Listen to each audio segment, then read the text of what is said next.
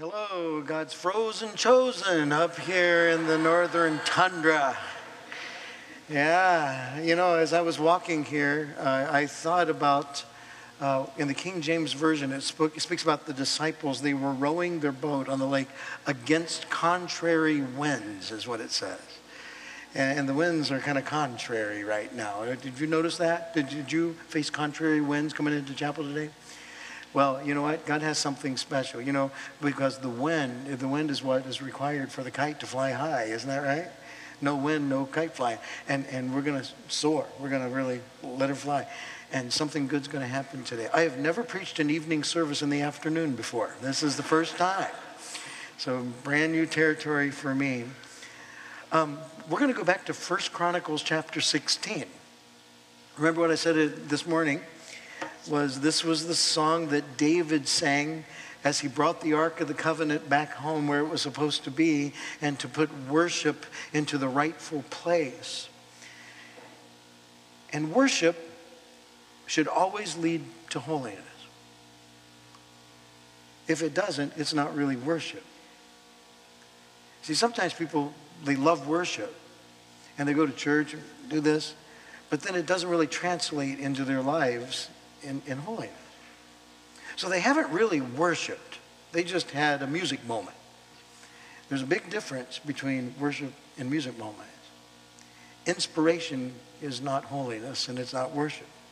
Inspiration is beautiful, but it's got to lead to a holy life. Worship and holiness, they go hand to hand. They're Siamese twins. You can't have one without the other.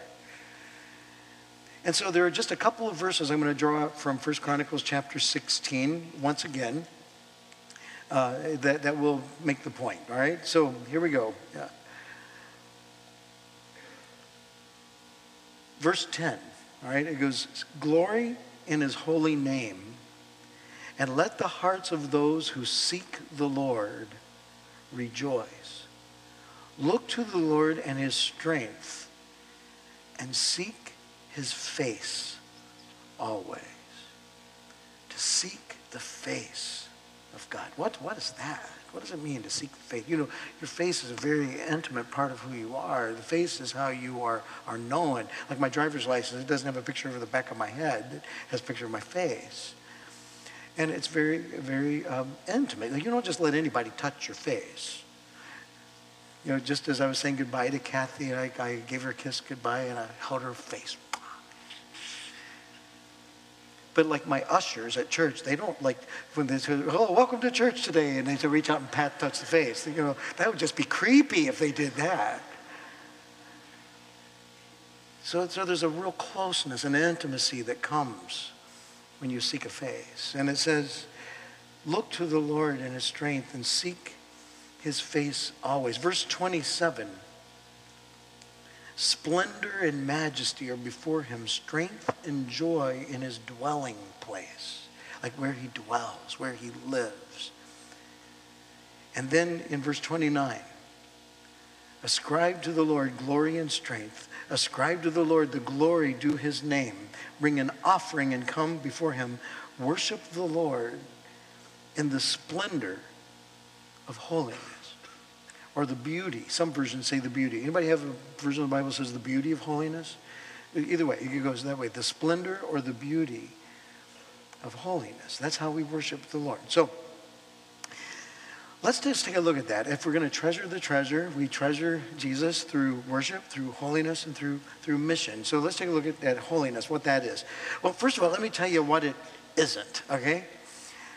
And before I go there, I'm going to go to 1 Peter chapter 1, verses 15 and 16. It says, "As he who called you is holy, be holy in all you do." Wow, contrary wind. Look at that. Holy cow. Squirrel, squirrel, squirrel. Okay. "Just as he who called you is holy, be holy in all you do, for it is written, 'Be holy because I am holy.'" All right. This college is from the Wesleyan Church, which is a holiness church. It was birthed in the holiness movement. And in this region, the churches that made this university happen, they were holiness people. They were Baptists, but they really had this deep down a heart for holiness, all out, 100% complete surrender for God. That was the reason why they existed, all right? They were holiness people. But sometimes holiness people have taken the image of holiness or the idea of holiness, and they took it and they made it into something a little bit different than what was originally intended. So, like, for instance, holiness is not legalism, all right? It's not legalism. You know, legalism is like if you are a holy person, then that means you have to look a certain kind of way. Now, I was raised in the conservative holiness movement, and there was a lot of legalism that went with that. Like, for instance, if you are a holy person, then you have to dress a certain way. Like the women were not allowed to wear, pants or anything like that. They wear dresses. Sleeves had to always be down to here. They were very strict in the dress. My daddy, he preached against dancing, of course, but roller skating too, because that was dancing on wheels. And that was a big problem for me, because when I went off to Indiana Wesleyan University, when I went to school, they actually had a skating party. And I just thought, oh, that's just terrible. It's just terrible. There's a skating party, dancing on wheels party. And I opposed any sin that was going to make me look stupid, I mean, some sins, I'd be okay with, but ones that would make me look dumb. So I didn't really want to do the skating party. But my first date with Kathy ended up at the skating party. And it was just silly that anybody would even think that was a bad thing, really. But it was just the way it was. I mean, it was just the idea. It was like holiness and legalism. This big list of rules. And if you obeyed all these rules, then you're a holy person. And if you didn't quite match up to the rules, then you weren't a holy person. And there are entire denominations and stuff that identify holiness as legalism. Just the rules. It's not fanaticism either. And fanaticism is just going nuts and crazy, and there are some loopy people out there that think they're very holy, but they're not just holy, they're just weird. And sometimes, when a person is persecuted for being weird, they say, I'm being persecuted for righteousness' sake. No, you're not. You're just being persecuted because you're being obnoxious. And there's a difference between the two. So it's not legalism, and it's not fanaticism, and it's not emotionalism. Even though holiness connects to our emotions in a deep way, and we are emotional beings, holiness is not emotionalism.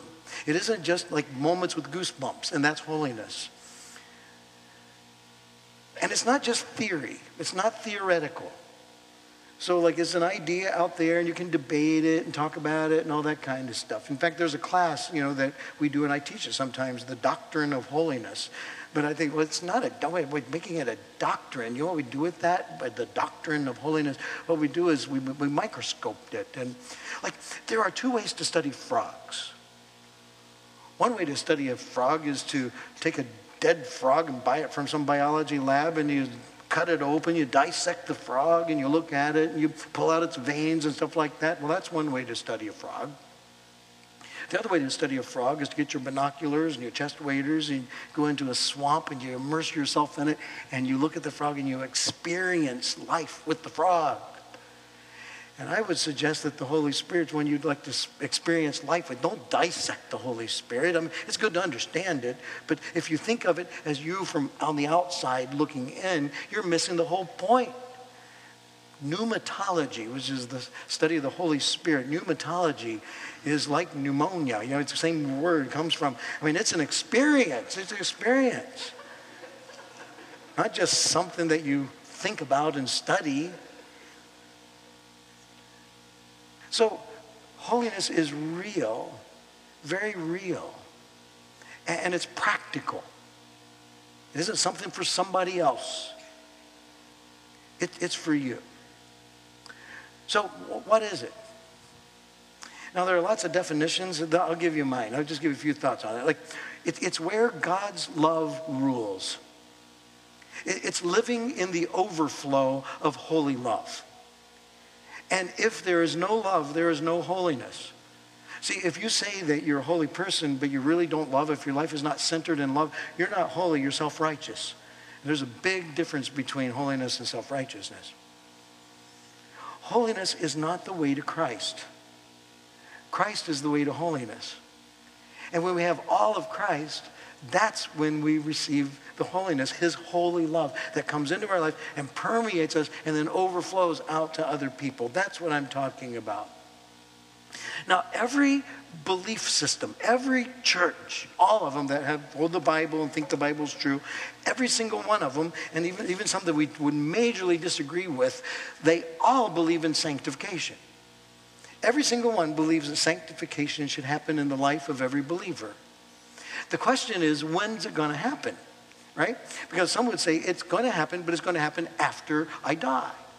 So the Catholics, for instance, they talk about, there are a few people that make it to sainthood within life and they're sanctified in life, but pretty much what happens is you have to die and then you go to purgatory, right? And then you get it purged out of you, all the unholiness, and then you're sanctified in purgatory, then you get to go on to heaven because you're a holy person. And so your sanctification happens in purgatory. I've had a few people say to me, hell is here on this earth. I say, no, it's not. Hell's not on this earth. I mean, you might think that you're going through hell, but you're not, because this isn't hell. There's a real hell, and it's not on this earth. Purgatory is here on this earth. That's what it is. Right here is the purgatory, where you're being refined and tested and purged of all that stuff so that you can be ready to be there on the other side. But there are some that would believe that purgatory on the other side, it's after you die and it happens. The Lutherans kind of talk about that too. Martin Luther said, I'm always a saint and a sinner, always repenting. Just constantly repenting over and over and over and over again, kind of like a little circle going around and around. And I have some good Lutheran buddies, and some of them really get the concept of righteousness and following in with Christ. And there are others that think that there's no hope for that we just have to cut ourselves some slack and some grace, and I'm not going to grow forward with anything. I'm just going to stay right here and just thank God for his grace. And that's kind of a crummy way to live, I think. Now, there are some that would say it's right here in this life. And a lot of Christians would say it's in this life, but the question is, how does it happen in this life, right? Like, there was a guy who spoke at a Wesleyan youth convention one time. He wasn't from our tribe, but he said something, and it just really irked me when he said it. He got in front of all these kids. He said, I want you to repeat after me. He said, I'm as righteous as I'm ever going to be. And so all the thousands of kids said, I am as righteous as I'm ever going to be. I thought, oh, no, I hope that my young people in my youth group I hope that this isn't it for them. I hope that they have more to go. I mean, I really hope that they can be more and more filled with the righteousness of Christ. Oh, please, please don't do that. But here's the reason why. Now, if the guy's saying that there's no human effort that we can do that makes us righteous. I get that. Christ is the one that makes us righteous. It isn't us. It isn't our self-effort. It's our self-surrender, right? But here's the deal. If we end up thinking of ourselves as like, I'm as righteous as I'm ever going to be, then what he was saying is this, that there's an imputation of righteousness, that Jesus looks at me as righteous even though I'm not. That he perceives it that way. He kind of looks at me through his righteous grid. And even though I'm just living a simple, crummy kind of life and I'm just, on the bottom, that Jesus looks at me and he smiles because he loves me. And that's a very common perspective out there. I mean, a lot of people, I'm saved by grace, thank God, because I'm sinning all the time. There's another way. There's another way, a much better way. You don't have to do that. See, it's not just imputed. It's not just spoken and then make believes that you're righteous. I mean, he can really make you a righteous person. He can make you a holy person, filled and overflowing with holy love. It really can happen. It's real. It's real. Now, sometimes people say, well, if it's in this life, then there are moments of it. Just little tiny moments of it. I have a glimpse of holiness, and then I go back into the real. And then maybe I come to Chapel of Kingswood, and woo, and I'm back down here again. And you just kind of live with these little glimpses of it. But wouldn't it be possible, if you've had a glimpse of it, that you could live in that all the time? It doesn't have to be just like the last night of youth camp. I mean, it can be like your real life all the time, that you live in the love of Jesus every day. And there are some that say it'll happen, but it's going to happen when you're really old.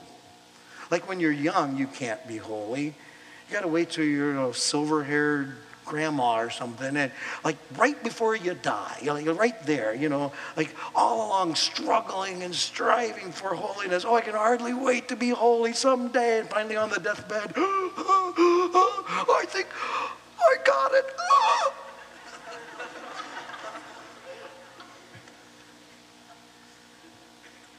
Well, hey, you don't have to wait till you're about dead. I mean, why not now? Why not now? Now, here's the deal, though. See, holiness has to do with sin. That's the problem. I mean, if it wasn't for sin, we'd all be holy. We'd have that one nailed. But we all deal with this thing. And I have a few buddies of mine, my Baptist buddies, and they're dear friends, and they say this. We all sin in thought, word, and deed every day. So that's what it is. Just sinning in thought, word, and deed every day. Now, is that true? Well, I guess it depends on what you mean by sin. Like in the book of Romans, it says, all have sinned and fallen short of the glory of God. Now, I suppose if you use that definition of sin, falling short of the glory of God, then I would admit to that. I've fallen short of God's glory in thought, word, and deed every day. In fact, there is not one thought, one word, or one deed I've ever had that comes up all the way to the full glory of God. Every single thought, even the most lofty, holy, grandiose thought I've had in my whole life, falls short of his full glory. So if you think of it like that, I guess, then every person falls short of God's glory in thought, word, and deed every day. But that's not what my friends mean when they say that. You know what they're doing? They're making excuses. That's what they're doing. Well, of course I'm going to sin. Of course I'm going to lie. Of course I'm going to cheat. Of course I'm going to have impure thoughts and say bad words and stuff like that. I'm going to do that because we all sin in thought, word, and deed every day. Well, what if you define sin as a willful transgression against God? That you know what the right thing is to do and you decide you're not going to do that. What if you thought of it like that? Would it be possible then to go more than a day? Well, could you go 5 minutes? Could you go 5 minutes without having a sinful thought, saying a sinful word, or doing a sinful deed? Could you try? Maybe even in chapel or something, 4 minutes? And if you could go 4 or 5 minutes without saying, couldn't you go an hour? Here's the problem with thinking of it like that. It's kind of like the same guy like the guy that was trying to get a job as a chauffeur. And there's a lineup of people. They all wanted this job. They were interviewing this rich lady. She had her, limo, and she needed a chauffeur. So she says, I want to know how close to the cliff you can get without going off the cliff. And one guy says, well, I think I could go about a foot close to the cliff. And the second guy says, well, I think I could go 6 inches. And the third guy says, I'd stay as far away from the cliff as I possibly could. And he got the job. And so when we're thinking about sin like this, well, should I sin? What we're doing is we're living close to the cliff. And what we want to do is get all the way to the center, way over here, stay as far away from the cliff as we possibly can. So, okay, well, here's a question then. Where does it come in? Where does sin come in for us? Is it in the desire? Or is it in the decision? Or is it in the deed? Right? Like, is it, Adam and Eve, they saw the fruit and they desired it?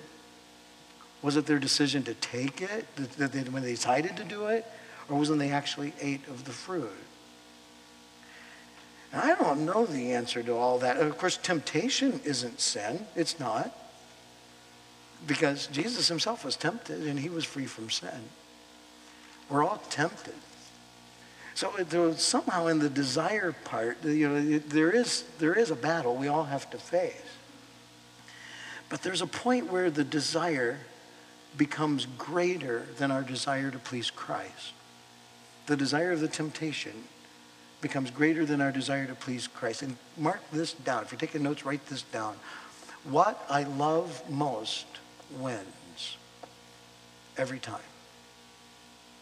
What I love most wins. It's really true. What you love the very most, that's going to eventually win. So if there's a guy who's struggling with drinking, and he loves his wife, and his wife doesn't want him to drink, and he's trying hard, but if he loves his drinking more than he loves his wife, the drinking's going to win. And even if you battle against it, it still will win because deep down you love it most. I saw this with my buddy Cody. Cody had been smoking like crazy. I mean, he just smoked and smoked. I said, Cody, you know what? You should just like save the money. Don't quit smoking and save the money that you spend on cigarettes. Put it in a fund and you'll go to Hawaii in about 5 years, you know? Why don't you do that? And he said, I can't quit. I tried to quit. Guess what happened? He and his wife had a little baby. Her name's Chloe. She's just really precious. The moment Chloe was born, Cody quit smoking. Well, why did he quit smoking? Because he loved Chloe, this precious little baby, more than his desire to smoke. And even though there was a battle and a struggle for him to quit smoking, his love for Chloe gave him the courage and the strength to overcome that. And see, that's the way it works with our habits and our patterns in our lives. If you're failing and struggling, then there's a deeper love issue going on. There really is. So is it at the desire, or is it at the decision, or is it the deed? The solution for that is at the deepest part. What do I love most? That's the question. And that's another definition of holiness, by the way. It's what Jesus said, the great commandment. What was it? Love God with all what? Remember? Your heart, your soul, what else? Your mind, and what else? Your strength, yeah. Love the Lord with all your heart, your soul, your mind, and your strength. That's the greatest commandment. That's like the most important thing, he said. Now, doesn't that strike you as odd that he'd say that? Because how could love be commanded? How can you command love? You have to love me. How would you command that? You don't command love. I mean, the only people that try to command love are people like, you know, like insecure boyfriends or a boss that's just really weird or something. And you have to love me or else. There's only one way that definition makes sense. I mean, that commandment makes sense. That you must love God with all your heart, soul, mind, and strength. There's only one way that makes sense. You know what it is? It's that he loved us that way first. He loved us that way first. His love for us commands us to love him back. I mean, he loves us with all his heart. I mean, and there's no heart greater than that. God so loved the whole world. It's the deepest, richest love ever. And he loves us with all of his soul. It is so profound with the deepest depths of anything. And there it is. And with that great soul, he loves us. And with all of his mind, it's the greatest mind. And he created the universe. It created all the minds better than a billion Albert Einsteins all put together, and yet that would just be a thimble compared to the ocean of his vast knowledge and wisdom, understanding. And with that great mind, he loves you with that mind. And with his strength, what kind of power and strength does he have? I mean, he can make a whirlwind outside. He can smash things and dash them and create universes. He can do all of that. And with that power, that strength, he loves you. So of course I'm going to love him back. There's no other option for me. When I have that overwhelming love just flowing out towards me like an ocean of love, I have no other choice but to love him back. And that's the only reason. It's because he loved us that way first. And that's what holiness is. It's just loving him back. It's loving him back and loving him more than our sin, loving him more than whatever holds us back. And so in this course of holiness, there are like two skis, I guess, if you will, two aspects to it. And I've read lots of books on holiness, and mostly they focus on one or the other. And it's both. And the two skis are purity and maturity. The way I call that is a fully devoted and fully developing. Fully developing. Full devotion happens in a moment. And being fully developed, I mean, that happens your whole life. In fact, nobody here is fully developed. In fact, all the way up till we die, and John Wesley had made a point of maybe we'll grow even after that. When we're in heaven, we'll just keep on growing closer and closer to Jesus. But full devotion is an instantaneous kind of thing, and full development is something that happens along the journey of life. So, through maturity, through the fully developing side of it, that's a growth process. And that's why we do the spiritual disciplines, and we read the Bible, and we learn, and we discern, and we go back over our memories, and we understand things better so we can go forward in Jesus. By the way, this is a great exercise. Let me give it to you. Just recently I did this. I went on a retreat to a monastery, and I did memory mapping. And what I do is I prayed a prayer. I said, Lord, would you go with me back into my memories and open up any doors that you want me to? I'm going to map it out. I'm going to draw it on a big piece of paper with colored markers and stuff like that. Like the experiences that I've had and what you would like to teach me about myself and about you from those experiences. And I had some huge eye-opening things as I just went back. But that's a maturing thing. It was a growing thing. It's going to keep on going, and I'm still learning. I'm still growing. Nobody has arrived. Nobody has on that side of it. But here's the deal. There are a lot of people that think that they're going to grow their way into purity, to being fully devoted. Well, eventually, if I just keep on working on my stuff, eventually I'll get fully devoted. That's not going to happen. If you think you're eventually going to grow into full devotion to Jesus, you're not. You're not. You're just going to stay at the same level, and you'll be immature spiritually because you really haven't given it all to Jesus. You see, purity and full devotion, that only happens through surrender.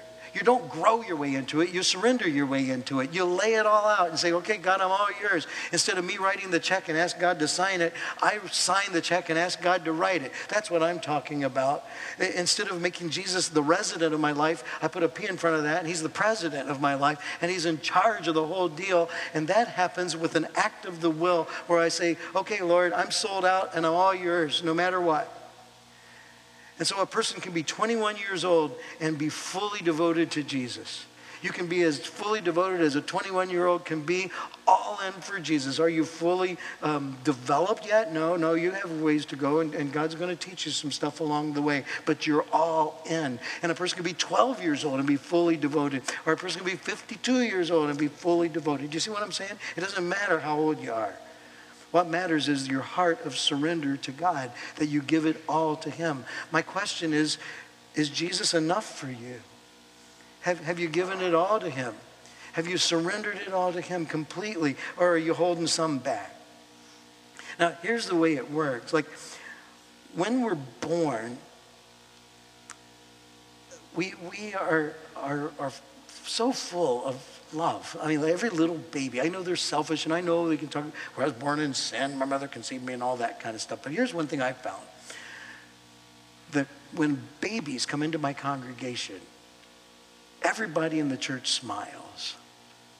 Like, when they see a little baby, they're like, oh! You know, I'm like, even the grumpiest, crotchety kind of people, they just grin, they smile, they pinch, oh, boo, boo, boo, boo, boo. They just love little baby.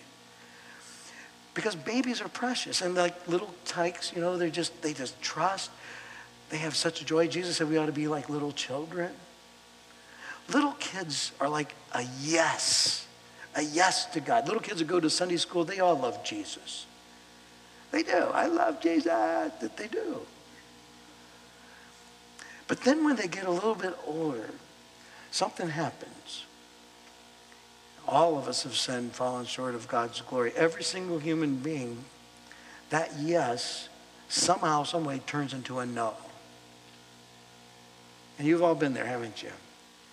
Where you said no to God instead of yes to him. And so instead of walking in the yes, we walk in the no. No, I'm going to do that. That's not for me. I don't think so. No. And then what happens is the Holy Spirit comes after us, the hound of heaven. He just keeps seeking us out, and he finds us. And here's what happens. He whispers.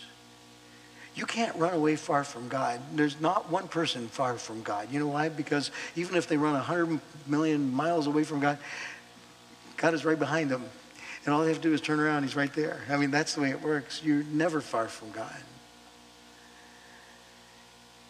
And conviction comes upon us. And so what happens is we have yes, but then there's a no in there. I'm sorry, we're living in the no, and then there's this little yes. Could it possibly be? No, that can't be. But could it be? Do you think maybe if I really surrender to God? No, I'm not going to do that. So we're kind of living in the no, but yet there's this yes that sort of pulls us back to what we're supposed to be. I've seen this happen with a lot of people. In fact, there's a buddy of mine. He's just so ripe. Right now, he's in the no, but that yes is growing inside of him, and he's going to turn his life to Jesus really soon. I know that he is. And then what happens is this. You finally surrender, and you give it all to Jesus, and you say, okay, I'm in. I'm tired of running away from the Lord. Lord, I'm coming home. And we come home, and we give our heart to Jesus, and he fills us up with joy, and it's just beautiful, beautiful. And there's nothing more wonderful than a baby Christian. Like in our church, I just love baby Christians. I mean, they make messes, yeah, they do. And sometimes, like there was one guy who, he just gave his heart to the Lord not too long ago, and he shook my hand. He says, that was one blankety blank of a sermon, preacher. I said, well, the Lord hadn't cleaned his language up yet, but he's cleaned up his heart. I mean, he's on the way. And so he's, yes, I want to give my life to Jesus. Yes, I'm all his. I hope everybody here is a Bible college. I hope you've all said yes to the Lord.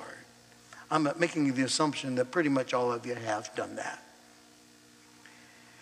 Now, when that happens, these baby Christians, they are the happiest people in the world. They think that like life is just fabulous, wonderful, and they're just so excited. And they come, they're just so pumped up for Jesus. I love Jesus. Yes, I do. I love Jesus. How about you? And then the old timers of our church, they go, well, just wait. You'll be like us someday. I say, no, please. And sure enough, that's what happens. And I don't know why it happened. I haven't figured that out quite yet. Maybe it's the concerns of life. Or maybe you're hurt by somebody, by what somebody said or did. Maybe you prayed and you thought it was going to work out this way and it came out this way instead and you got disappointed. But for whatever reason, we slide back into a yes with a little bit of a no that comes along behind.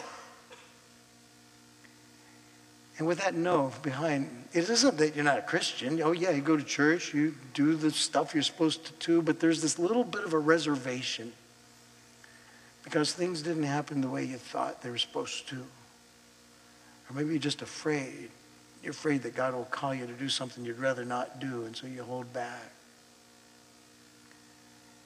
And that's where about 90% of Christian people live, is in that realm of yes and no. I was an ordained pastor living in yes and no. I was a youth pastor. And I told my young people, you guys need to get your heart right with God, and you need to believe, and you need to repent. You're naughty, and you ought to shape up. But all along inside my heart, I was a yes, and part of me was saying no.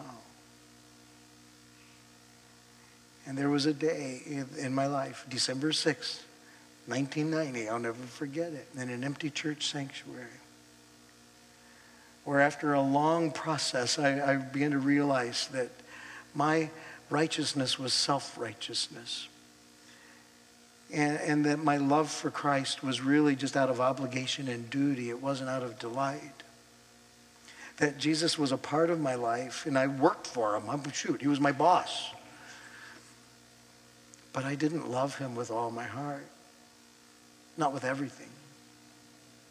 And I realized there was a lot of stuff that I've been holding back and people that I had resentment against, and I just needed to let that go. And so early in the morning, while it was still dark, I came into our church and I knelt down at the altar and I prayed and I said, God, I don't have much to give you, but here it is. You can have it all. 100% of me. I'm tired of this double, yes and no stuff. I want to be all in for you. Make me as holy as a saved sinner can be. And fill me up with your spirit and with your power, because I need you. I can't keep doing this. I can't do your work without your help. And I need you to do it. Please, please help me. And he filled my heart that day. Changed my life forever. It changed my life.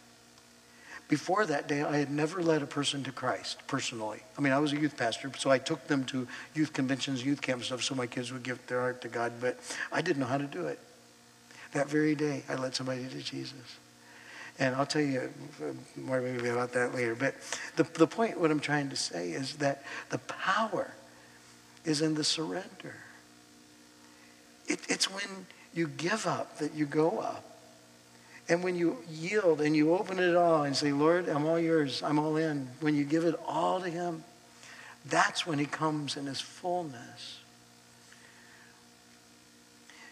Just recently, we were talking about worship at our church and excellence and leadership and stuff. I'm on a new initiative just lately, but I kind of overcorrected, and I realized this is so important, that when I give my all and when I give my best, that counts as one. And then the anointing and the empowerment of the Holy Spirit, that counts as 1,000. But the anointing and the empowerment of the Holy Spirit only comes when I give my all and my best. So you can give your all and your best, and you do it with your own motive and trying to make yourself look good and work really hard at it and stuff like that. You can do that and work really hard and do a good job, get a straight A on the paper or whatever, and you're doing that out of the flesh, and that's still only one. But when you give it, and then you give it away, you give your best, and you give your best all the way, all out for Jesus, he'll just pour out an amazing, abundant supply of his presence and his power. And it's the most beautiful, wonderful thing. The hardest job in all the world is being a pastor without the anointing. And the greatest delight in the world is to be a pastor in the anointing of the Holy Spirit. So that's my question. Where are you? Where are you with that? I mean, are you all in? Are you all in all the way? Or do you need to fill up the heart? And what I found is over the years, sometimes it leaks out. It just leaks. I leak it, and then I have to refill up again. But you know what? God gives free refills. He gives free refills, and it's good. And there might be somebody here, you need a refill. You just need to get it right. And maybe there's a reason why we're having this snowstorm and we're doing here in the afternoon. I mean, there's a different time, and God wants to do something special.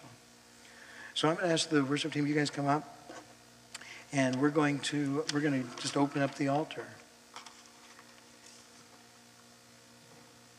You will seek him, and you'll find him when you seek him with all your heart. When you seek him with half your heart, you won't find him because it's not there. Half-hearted commitment will not receive any anointing. It's got to be everything. You willing to do that? Are you willing to do whatever it takes? I'm going to ask you to stand. I'm going to say a prayer.